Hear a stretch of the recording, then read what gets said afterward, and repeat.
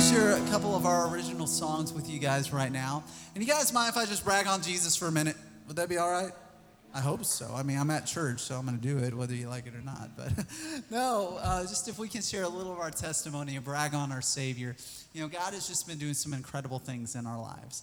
And it really started for us about 10 years ago. And 10 years ago, my wife Allegra was a fifth grade school teacher at a public school. I was an administrator at a Christian school. My dad, Vic, who's with us today, was a construction worker. And we just started feeling this burden on our hearts from God like we had never felt before. How many of you guys know that when you accept Jesus as your Lord and Savior, that He sends His Holy Spirit to guide and direct your life? Anybody? And so you know what I'm talking about. So we felt this burden, this urgency from God's Holy Spirit that we were supposed to live our faith in a different way. And so we prayed and we fasted for many, many months, just seeking God very fervently. And at the end of that time of fasting, we felt very convicted with a very simple message that we had gotten from God. And the word that we believed we got from God was stop wasting time. Stop wasting time. I don't know about you guys, but I believe we're in the last days right now. I believe that Jesus is coming again soon. I believe we need to live like we're in the last days. And so when we got that word from the Lord, we took it very literally. And in June of 2009, we stepped aside from our jobs and we just went out on the road and we started sharing Jesus with everybody we could. And we didn't know it, but God was going to send us places we never expected to go. Immediately after our first 2 months, just leaving our jobs, going out and sharing Jesus anywhere we could, God opened the door for us to do prison ministry. And He sent us to prison for following Jesus in a good way. But we went into prisons all throughout Texas, then Louisiana. Now we do prison ministry from coast to coast all over the country. God opened the door for us to do recovery ministry with missions organizations like Teen Challenge, if you've ever heard of that. We do Teen Challenge, Mission Teen Bible Training Center all over the country, a lot of drug recovery, stuff like that. And that's primarily where we go. You know, any place God opens a door, street corners, wherever we can share about Jesus, that's what we do. And I'm sharing this with you right now, not just to brag on our ministry and what we're doing, but just to encourage all of us. When whatever capacity God has given us, let's live loud for Him. Amen? Let's be aggressive with the gospel. And so the song I want to share you right now is just about our step of faith. This song's called Names and Labels. And when we told people back in 2009 when the economy was tanking that we were going to quit our jobs and aggressively share Jesus, there were a lot of people that didn't get it. It didn't make sense. And we were called a lot of names by other people. Some that we would never repeat in church. But this song right now is one that is basically a compilation of a lot of the names we've been called for living for Jesus. So hope you enjoy it. And this is going to be the Jesus-rated version. I'm not going to say some of the names we were called. So hope you enjoy it. This is called Names and Labels.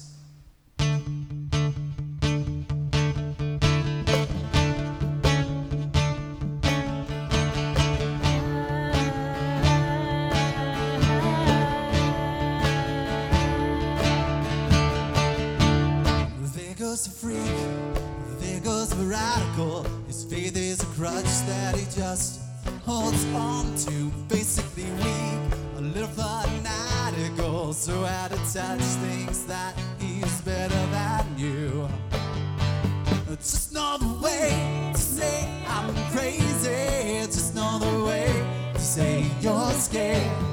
Go on ahead, try to label me, but there's truth I've found. It's not going anywhere.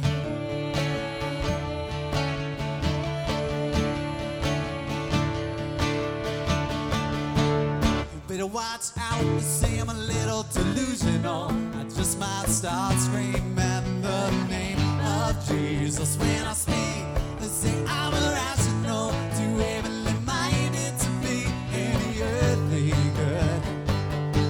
It's just another way to say I'm crazy. It's just another way to say you're scared. Go on ahead, try to label me, but there's truth that I found. It's not going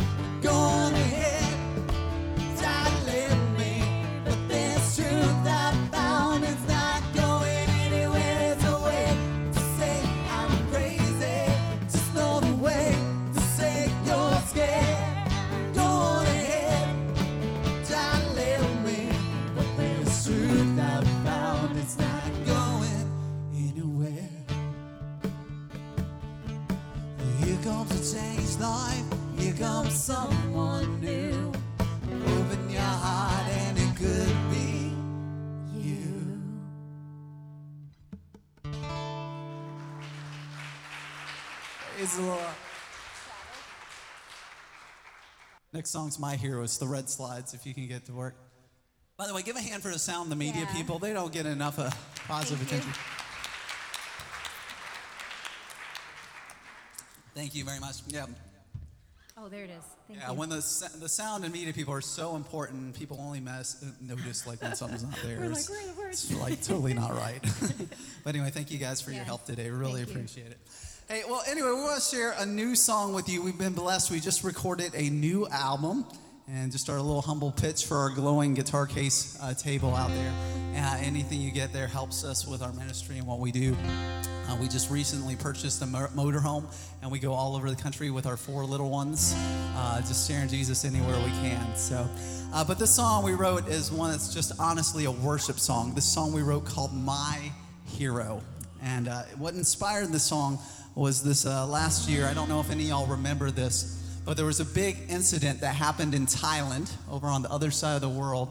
And there was a soccer team of young boys, and they were exploring a cave with their soccer coach. Does anybody remember this? And they went into this cave, and this monster storm came out of nowhere, and it flooded the whole cave system. And for some reason, the news thought everybody in the world should know about these kids starving to death, dying in the back of a cave. And this came up on the news, and I remember when I first heard it, it just broke my heart. And now that I have 4 kids of my own, it's like it hits you a little differently. You can relate differently to that. And so I just prayed, and I know people all over the world were praying for them. And for some reason, God moved on the hearts of people. He showed grace. He didn't have to, but he did. And people from all over the world were stirred to do everything they could to rescue these kids. And I remember there were diving experts from all over the world rallying together, people donating money, doing all they could, even people from the United States doing all they could to save these kids. And what was amazed me after this whole ordeal happened, and in that attempt to save them, which ultimately succeeded, praise the Lord, they saved all those kids and their coach. But through that process, one man actually died. One person gave up his life in that attempt to rescue them. And when this happened, it just hit me. That's what Jesus has done for us. He loved us so much that when the rest of the world could have looked at us and thought, oh, you know what, God has plenty of sheep. He doesn't need that person that bad. God looked at us and said, I love you, and you're worth it. You're worth to the point of giving up my own life for you. And if that doesn't show you a picture of what real love is, I don't know what will. But that's what God has done for us. And so I hope you enjoy this song. It's a brand new song. This is called My Hero.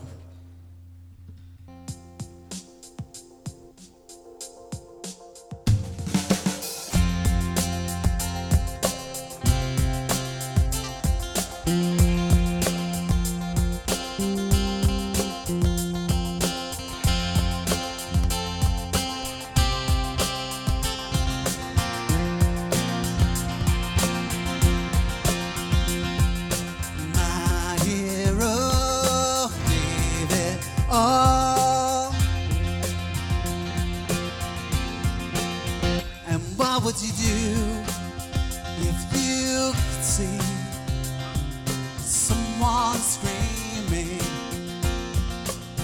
and you could see something holding them down, trying to rob that life? Would you be the one to rise and fight? That's what's been done for me.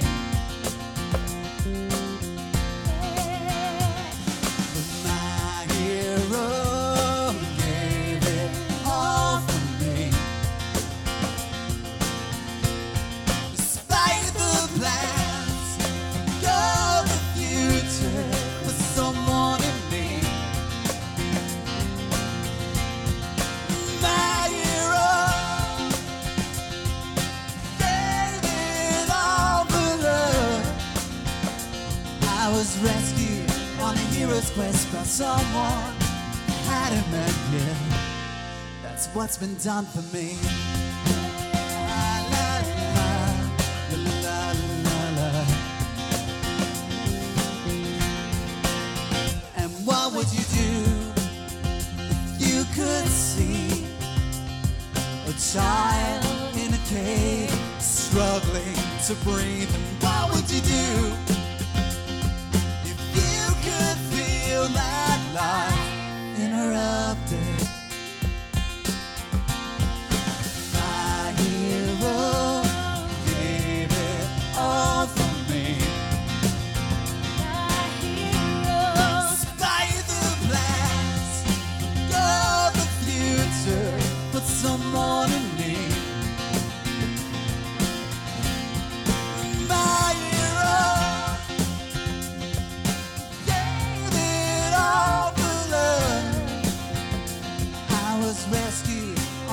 hero's quest by someone I hadn't met yet.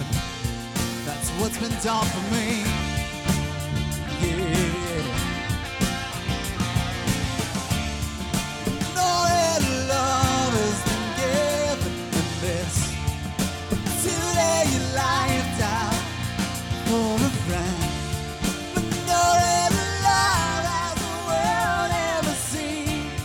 Give up for a stranger or someone like me. My hero gave it all for me.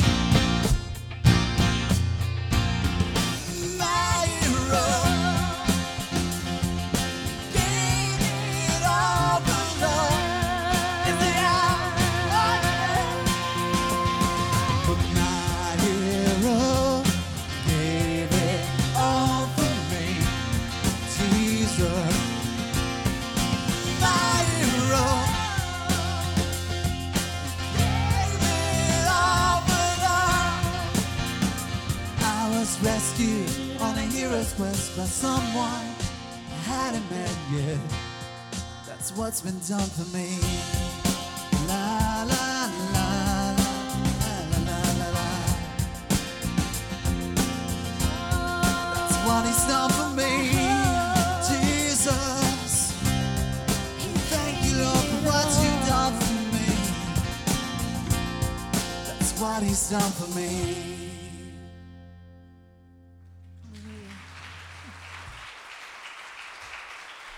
All right, we got one more song we're going to do this morning before we get into God's Word. And this, again, is one of our brand new songs. And it's actually a song that Vic wrote. And this is just an incredible song, I believe. It just has so much truth in it. And so I'm going to let him share about this song and introduce it to you. So please give a hand for my dad, Vic, as he shares this. This is a song we kind of laughingly call the Hillbillies Slant on Ecclesiastes. We come from southern Missouri, southeast Missouri. It's a lot like here, but a little less snow, a lot more hills. And anyway, I guess the reason we say that is some of the stuff I write tends to turn a little more country even than I want it to. But it's just the whole idea that, you know, it doesn't matter. I was talking to Tim last night. He was saying, you know, talking about maybe being an engineer and things like that. And I was thinking all these neat goals and ideas that we have. And they're all great, but unless you come to the feet of Jesus, they don't make any sense at all. You know, it's a fast track to nowhere, you know. And that's what this is about. It's called Cradle to the Grave. I've got a bucket full of money, but it don't mean nothing, 'cause I know darn well another day is coming when things like that, they won't mean a thing to me. But now the screen door's slamming and the bills keep coming and the car keeps breaking. Sometimes I feel like running away. This ain't the way it was meant to be. Keep on thinking about the way this world keeps turning. It seems so far from the plan. There's so many things I don't understand. It's like you start on your knees and you're up on your feet like some kind of disease. The people you meet take just what you need, and like some kind of fool, you take off running.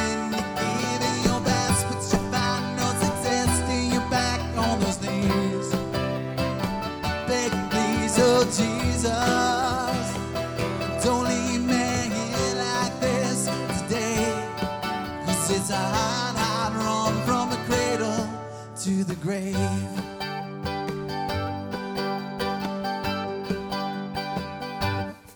I got a bucket full of worries, but they don't mean nothing, 'cause I'm pretty sure the end will soon be coming, and things like this won't mean a thing to me. But for now, I'm rising at 4 in the morning. I got so much to do, even before the day is started. This ain't the way it was meant to be. I keep on thinking about the way this world keeps turning.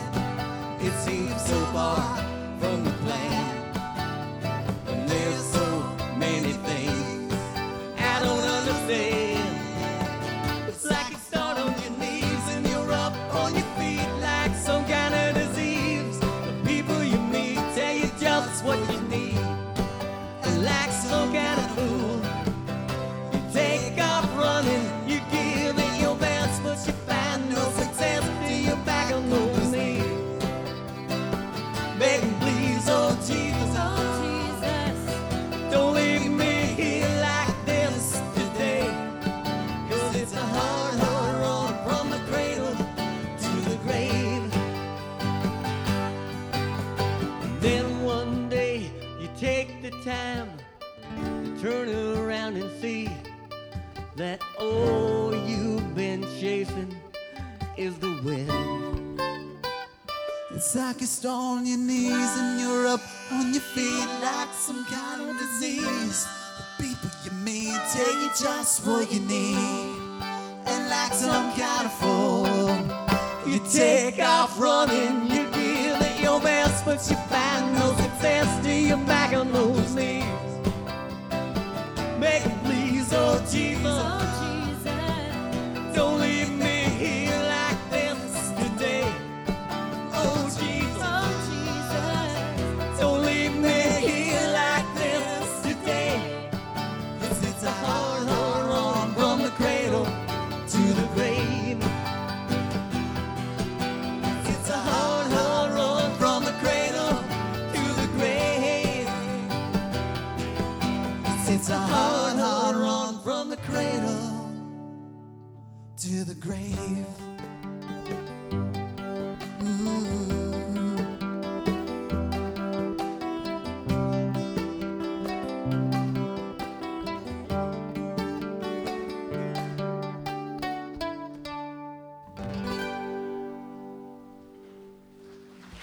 Praise the Lord.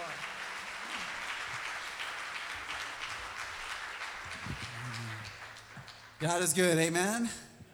Amen. Well, I want to go ahead and get right into God's word this morning. I am so honored to get to come and just share our life with you guys, our ministry, a little what we do. But more than anything, I'll be honest, I am blessed to get to share God's word with you all today. You know, I love sharing our music. I love worshiping Jesus. I love sharing our testimony. But I'll tell you what, my passion more than anything else in this world is the word of God. Because this is where life change happens, amen? If we go and we confront ourselves with God's perfect and holy word and we allow it to soak in, it can transform us. And that's what we have seen all over this country in various memories, but various places. I got distracted. The kids can be dismissed. It's late, but there you go. So you're dismissed. So I wrote a note to say that, and I still didn't say it. But anyway, I love God's word because we have seen it just impact and change lives like nothing else can. And so if you would open your Bibles to Matthew chapter 5. Matthew chapter 5, and we're going to start in verse 11. This is going to be a very short message this morning. It's going to be verses 11, 12, and 13. So we're just going to look at 3 scriptures today. In Matthew chapter 5, verse 11.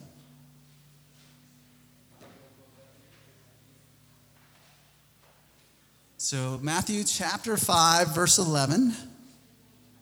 And while you are flipping open to that still, I see some pages still going. Let's go ahead and pray. Father God, we just love you. We adore you. We thank you for this morning, God. We thank you for all that you're doing at this church, God. And God, right now, just all that you're doing in our lives. And I pray right now we would just open our hearts to hear from you. God, help us not just to be another day, another thing we do, but God, help us to realize if we'll open our hearts, God, and our minds to your word, God, that you have a desire to transform us and to take us a place in our life we never thought we could be. So God, help us to just listen to your word in faith, and may it change us. And God, I pray as we speak this morning, as we share today, God, that this wouldn't be me speaking and my opinions and ideas, God, but it would be your word and your Holy Spirit speaking to our hearts what you want to say. We just ask this in Jesus' name. Amen. So Matthew chapter 5, verse 11, it says, "Blessed are you when people insult you, persecute you, and falsely say all kinds of evil against you because of me. Rejoice and be glad, because great is your reward in heaven. For in the same way they persecuted the prophets who were before you. So to give you the context of what's going on in the scripture right here, this is part of one of Jesus' message. You guys are mostly church people, so you probably know all of God's word or a lot of it. But this is a message commonly known as the Sermon on the Mount, or the Beatitudes. The first part of this is known as the Beatitudes, if you've heard of that. And the Beatitudes are one of just the most incredible and most memorable passages in scripture for a variety of reasons. But one reason is it just takes the world as we know it and flips it on its head. Give you some examples. Earlier in the Beatitudes, Jesus starts out this sermon, this message, in chapter 5, verse 3. He says, "Blessed are the poor in spirit, for theirs is the kingdom of heaven." Now, think about it. Have any of y'all ever felt poor in your spirit before, just absolutely depressed, beat up inside over something? Guess what? If that's you, then according to God's word, we're blessed. We're at a place where God can truly reveal to us what his kingdom is, what he has for us, if we'll open our hearts to it. Awesome thing. Right after that, in verse 4, it says, "Blessed are those who mourn, for they will be comforted." Any of y'all ever experienced a time of loss in your life, a time of deep, just uncontrollable mourning? That's a horrible thing, right? But guess what? According to God's word, when we're in those times, it can be turned around to a good thing.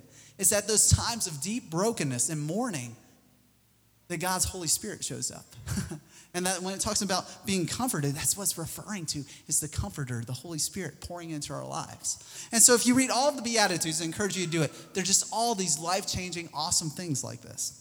But Jesus wraps up all these Beatitudes, all these encouraging statements with this final one in verse 11, where he says, "Blessed are you when people insult you, persecute you, and falsely say all kinds of evil against you because of me." Blessed are you when people persecute you, when they slander you, when they falsely say things against you because of me. Wow. Man, have any of y'all ever been falsely accused before? Any of y'all ever been slandered? Did you feel good afterwards? No, right? And yet the Bible says we're blessed. I have to be honest with you. I love God's word, but there are certain scriptures that I read in the Bible, and they're honestly hard for me to accept. And this scripture was always one of those for me. I'm just going to be open and vulnerable with you right now. The most deep, darkest, depressing time that I've ever experienced in my life as a Christian was in my early 20s when I had some people accuse me of some things that were just flat out absolutely not true. Some things that degraded my character. And when this was accused against me, people around me believed it. And I want to tell you, if there was any time in my life where I literally, honestly got on my knees and I prayed, "God, I'm praying right now, you would take my life. God, I can't deal with this. I want to die." It was that moment when I was slandered, when I was falsely accused, when I was persecuted, and essentially because of my faith. And yet the Bible says we're blessed when we're persecuted for him. Just to kind of compare this to something else we might be able to relate here. Many of you might remember that not too long ago, we went through a process with our government where we were trying to appoint a new Supreme Court justice. Do y'all remember this last year? And don't worry, I'm not going to get political and freak people out. This isn't my point. But I think that this situation really ties to what we're talking right now. And we had this Supreme Court justice. And they thought he was going to go be confirmed very easily. He went through the Senate Judiciary Committee without a lot of issues, went through the whole process. And right before they took the vote, you might remember that a woman came forward and accused him of doing some absolutely horrible things to her when they were both teenagers. And when this came out, everybody was like, whoa, so they put the vote on hold. And then if you remember, right after that, when they put the vote on hold, another lady came forward and accused him of doing something just like it. And then a few days after that, a third woman came forward and accused him of doing these absolutely horrible things. And I remember when this was going on, everybody, the media was like freaking out, going crazy about it. And everyone was saying, well, if this is true, this guy shouldn't be on the Supreme Court. Nobody knew what to do. And it all went through this giant mess. And finally, at the end of it, when they finally took the vote, and he got confirmed like by 1 or 2 votes, barely made it on the Supreme Court, I remember immediately, days after that, one of the women that accused him of all this stuff came forward and openly admitted she made the whole thing up. For no other reason than she didn't like him and she didn't want him on the Supreme Court. And yet now this guy is going to live the rest of his life with an asterisk next to his name because maybe something happened, maybe it didn't. And partly because he was falsely accused, at least in part by someone, right?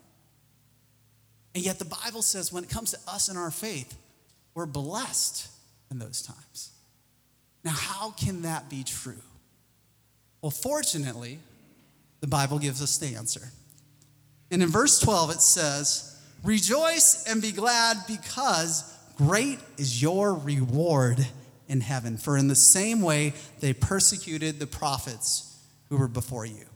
Jesus basically gives us 3 reasons we can trust in him during these times. The first thing he says is rejoice and be glad because great is your reward in heaven. Guess what? God has a reward for us, amen? That if we stand strong for him, he's going to bless us in one way or another, whether it is in heaven, God, he has a reward for us. And I want to tell you, what God has stored up for us is so much greater than the world can do to us during this time we're right here. Man, it changes everything. Everything here comparably is light and momentary compared to the riches and surpassing glory we have in Christ Jesus. Amen? So that's the first thing. The second thing is it says, great is our reward in heaven. What that reminds me of is the fact that we have heaven to look forward to. Amen? We have eternity. If you take everything that we can go through in this life and you compare it to what eternity looks like, it's just a little blip on the radar screen. Just a tiny little time. And yeah, it's meaningful.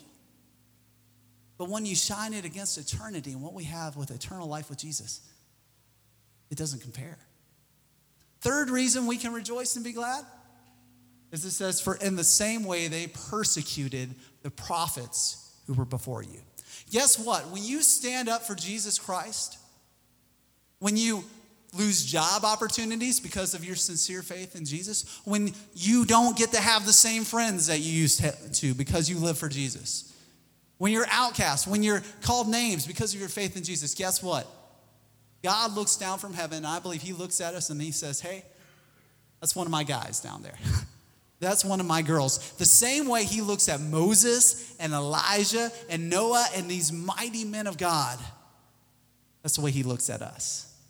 We're in good company, amen? When we stand up for Jesus, we are in good company. And it's as if Jesus is saying all this to prelude to this next verse that we're going to read right now, verse 13, which is what this whole message is built around. And it's as if he's leading up and saying, in light of all this hardship you may endure by living sincerely for me, this is the kind of people I want you to be. And he says in verse 13, you are the salt of the earth. But if the salt loses its saltiness, how can it be made salty again? It is no longer good for anything except to be thrown out and trampled by men. Jesus says, in light of all this we might endure for living our faith, we need to be the salt of the earth. The salt of the earth. Now, why did Jesus choose to say we are salt? Because he could have used a lot of different things to compare Christians to, right? You know, he could have said, hey, you know, you Christians, you are like that sugar, you know, that perfect, refined, you know, Krispy Kreme donut sugar of this world. You know, you're just going to coat it and make it right the way it ought to be. He didn't. He could have said, hey, you know, I was in Louisiana not too long ago. You said, you know, you Christians, you're like that Louisiana hot sauce of the world. You're just going to make things, you know, flavored right and just complete the world. He could have said, you know, for any of you health freaks out there, I'm a little health freak myself. I know I have some healthy people that I'm good friends with here. And, you know, Jesus could have said, you know, you Christians, you're like that multi-complete, gluten-free, yet multi-grain at the same time vitamin that the world needs to be complete. But instead, he said, you're the salt of the earth. Now, why did he say that? And I was thinking about it, and all these cool ideas came to my mind, and I had some good ideas. I was actually going to preach on that. But you know what? What I did instead, after praying about it, I got out the Bible, and I honestly, literally went from cover to cover, Old Testament, New Testament, and I read every single place in the Bible where the word salt occurred. Because I wanted this to be God's ideas and not my idea this morning. And as I read through the Bible and I kept reading about salt, I saw consistently throughout the whole Bible three consistent characteristics of salt throughout the whole Bible. And the first one is the fact that salt represents something that endures. Salt is a preservative, right? Well, throughout the Bible, salt represents something that endures, something that always lasts. To give you an example, let me look at my notes to tell you the reference, but in 2 Chronicles chapter 13, there's a story about a king named Abijah, and he was a great grandson of David. He was a descendant of David, and he is in a situation, this king's in a situation where his country is being invaded by an army twice his size. His army has 400,000 troops. The army coming against him has 800,000. And King Abijah stands between these two armies, and he rallies his troops, and he shouts out at the enemy that essentially they're going to win this because God has made an enduring covenant of salt with my forefather David. And what he was appealing to was the fact that God had made a promise to David, his forefather, that somebody from his line, one of his kids, would always be on the throne in Jerusalem. And what that ultimately was a prophecy of Jesus, that the Messiah would come from the line of David. And Abijah had enough sense to know that he was that link between David and the Messiah. And he knew God wasn't going to break his promise right then. And he appealed to this enduring covenant of salt. So salt represents something that endures. The second thing that I saw about salt all throughout the Bible, and we'll talk about all these a little more in just a bit here. But the second thing that I saw throughout the Bible is that salt is a cleanser. It purifies, it refines. For example, in Ezekiel chapter 16, verse 4, there's a vision and an illustration given of when a newborn baby was born. The first thing that was supposed to be done to that new baby is give it a salt wash. They would clean the baby with salt. It was their antiseptic of the time.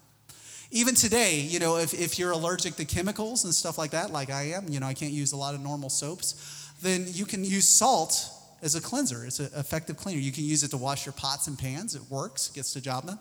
If you get a cut in your arm and you don't want to put antibiotic cream on it, you can put salt in the wound to clean it. It hurts, but it gets the job done, right? It works. It's an effective cleaner. That's what salt is. It cleanses. Talk about that more later. The third thing, the last thing about salt, and this is the easy one, the good one, is that salt is a flavoring. It brings out the good. I'll give you an example. Back before I married my wife, Allegra, and she took over the cooking for our family, I was a pretty good cook myself. I was a great chef.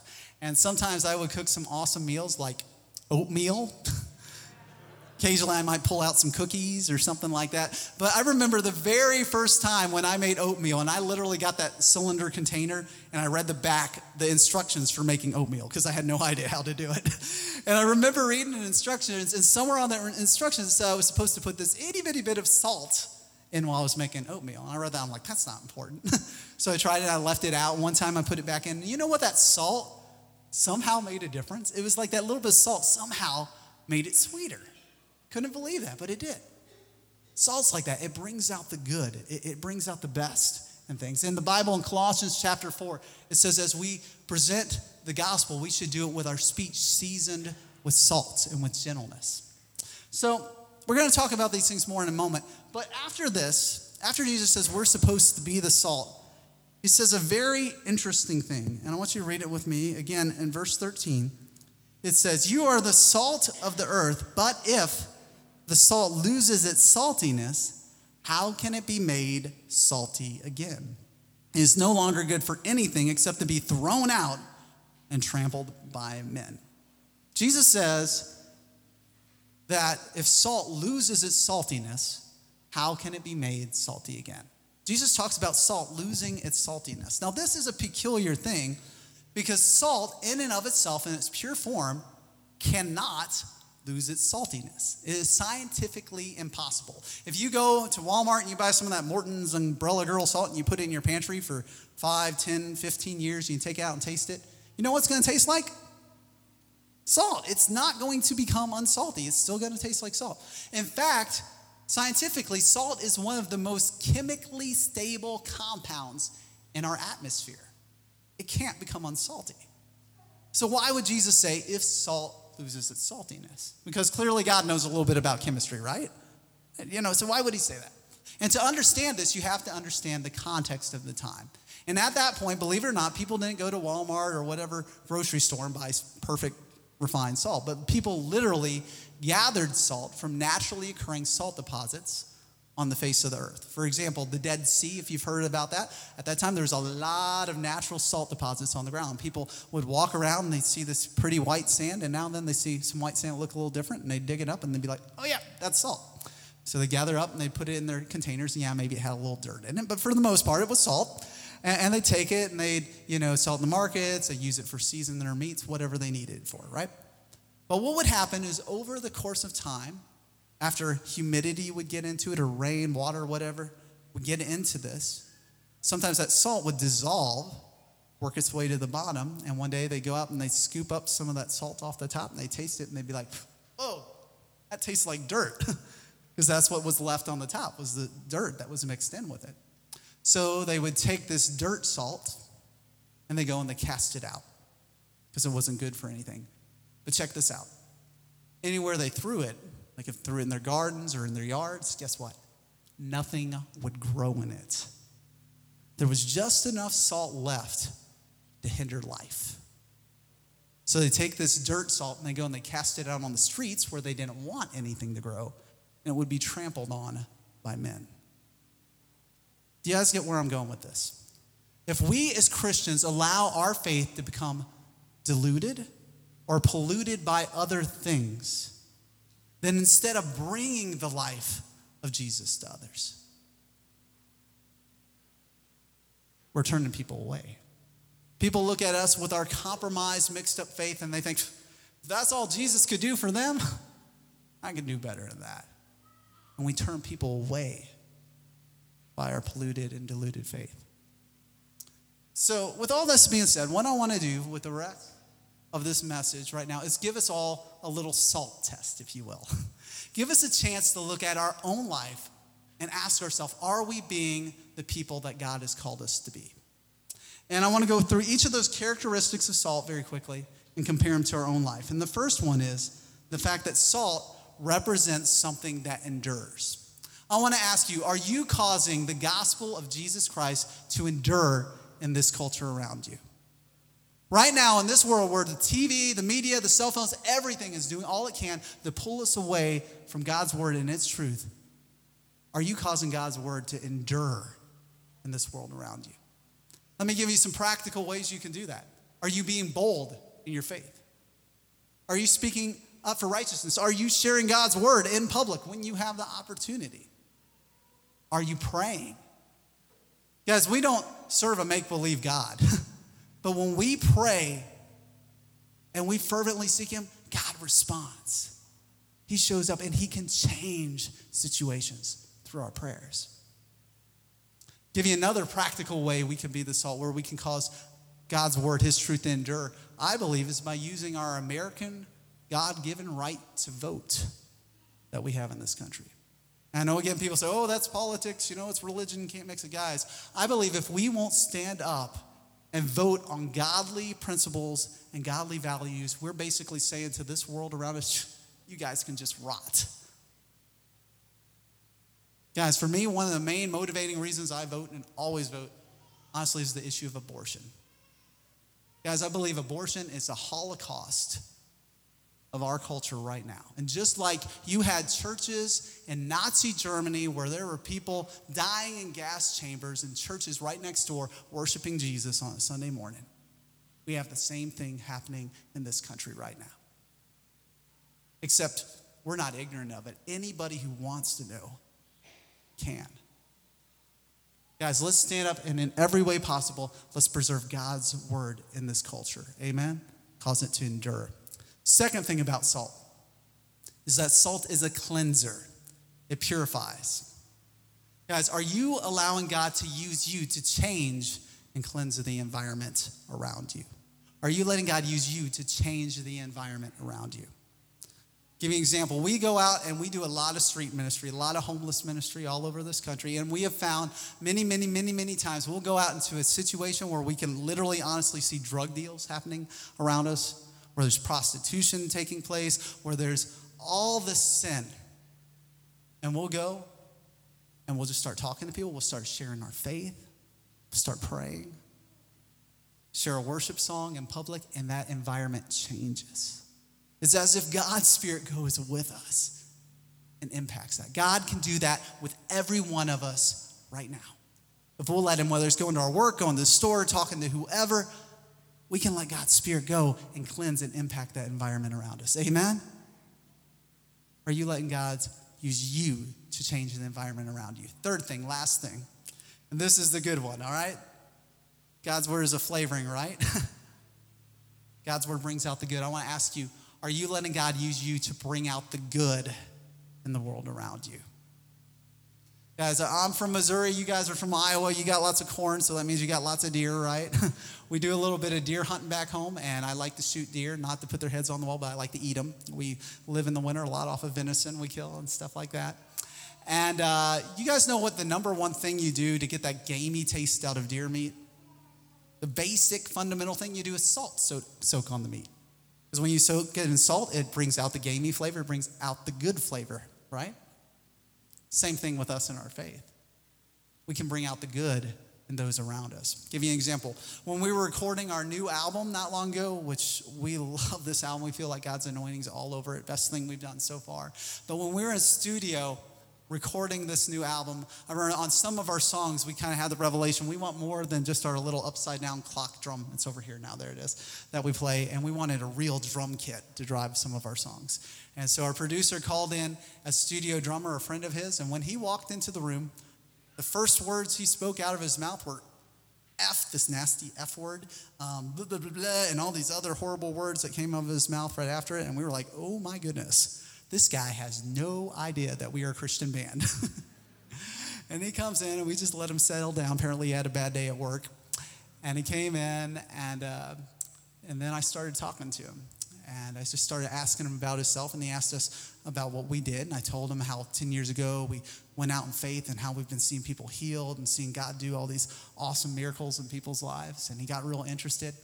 And, as I was talking to him, all this good started coming out of this guy. He started talking about his little girl. He had a little girl. He loved her to death, worked hard, wanted to be a good father to her. He wanted to see justice and good in the world. And it was as I was talking to him, just being who I was, sharing my faith, is it was bringing out what God put in him, the good that was in him, and giving me an opportunity to witness to him. Guys, let's let God do that with us, amen? Let him use you to bring out the good in others. When the light of Jesus shines from us, the darkness around us diminishes. So I want to close this right now. Thank you for your time. God's word is good, amen? And I want to just close this with a couple questions. Some things to think about to make it personal. And the first one is this. Is right now, what if you've listened to what this means to be a Christian, to be the salt of the earth, and you can look at your own life right now, and you can honestly say, that's not me. What if you're not? What if you're not being who you know he's called you to be? And the second question to follow up with that, then, if that's true, then is there any hope? Because the Bible says the result of that is you are going to be thrown out and trampled by men. That doesn't make us feel good, but that's the truth. That's what the word says. I can't change it. So is there any hope? And the answer is absolutely yes. Where we can't, God can, amen? And if there's one thing I've seen going all over this country from coast to coast sharing God's word is God's unique and amazing ability to take even the most compromised and messed up life and turn it around to something good and amazing. Last question. This is the take it home and think about it question. This one we're going to close with. What impurities do you personally need to have removed from your life? What impurities do you need removed from your life? Is it misplaced passions or desires you might have? Is it ungodly language? Words that come in your mouth you know don't glorify God. Is it active sin? Things you know that in God's word they are wrong, but you do it anyway. Is it websites you go to on your cell phone that you know you shouldn't. Magazines you might look. You fill in the blanks.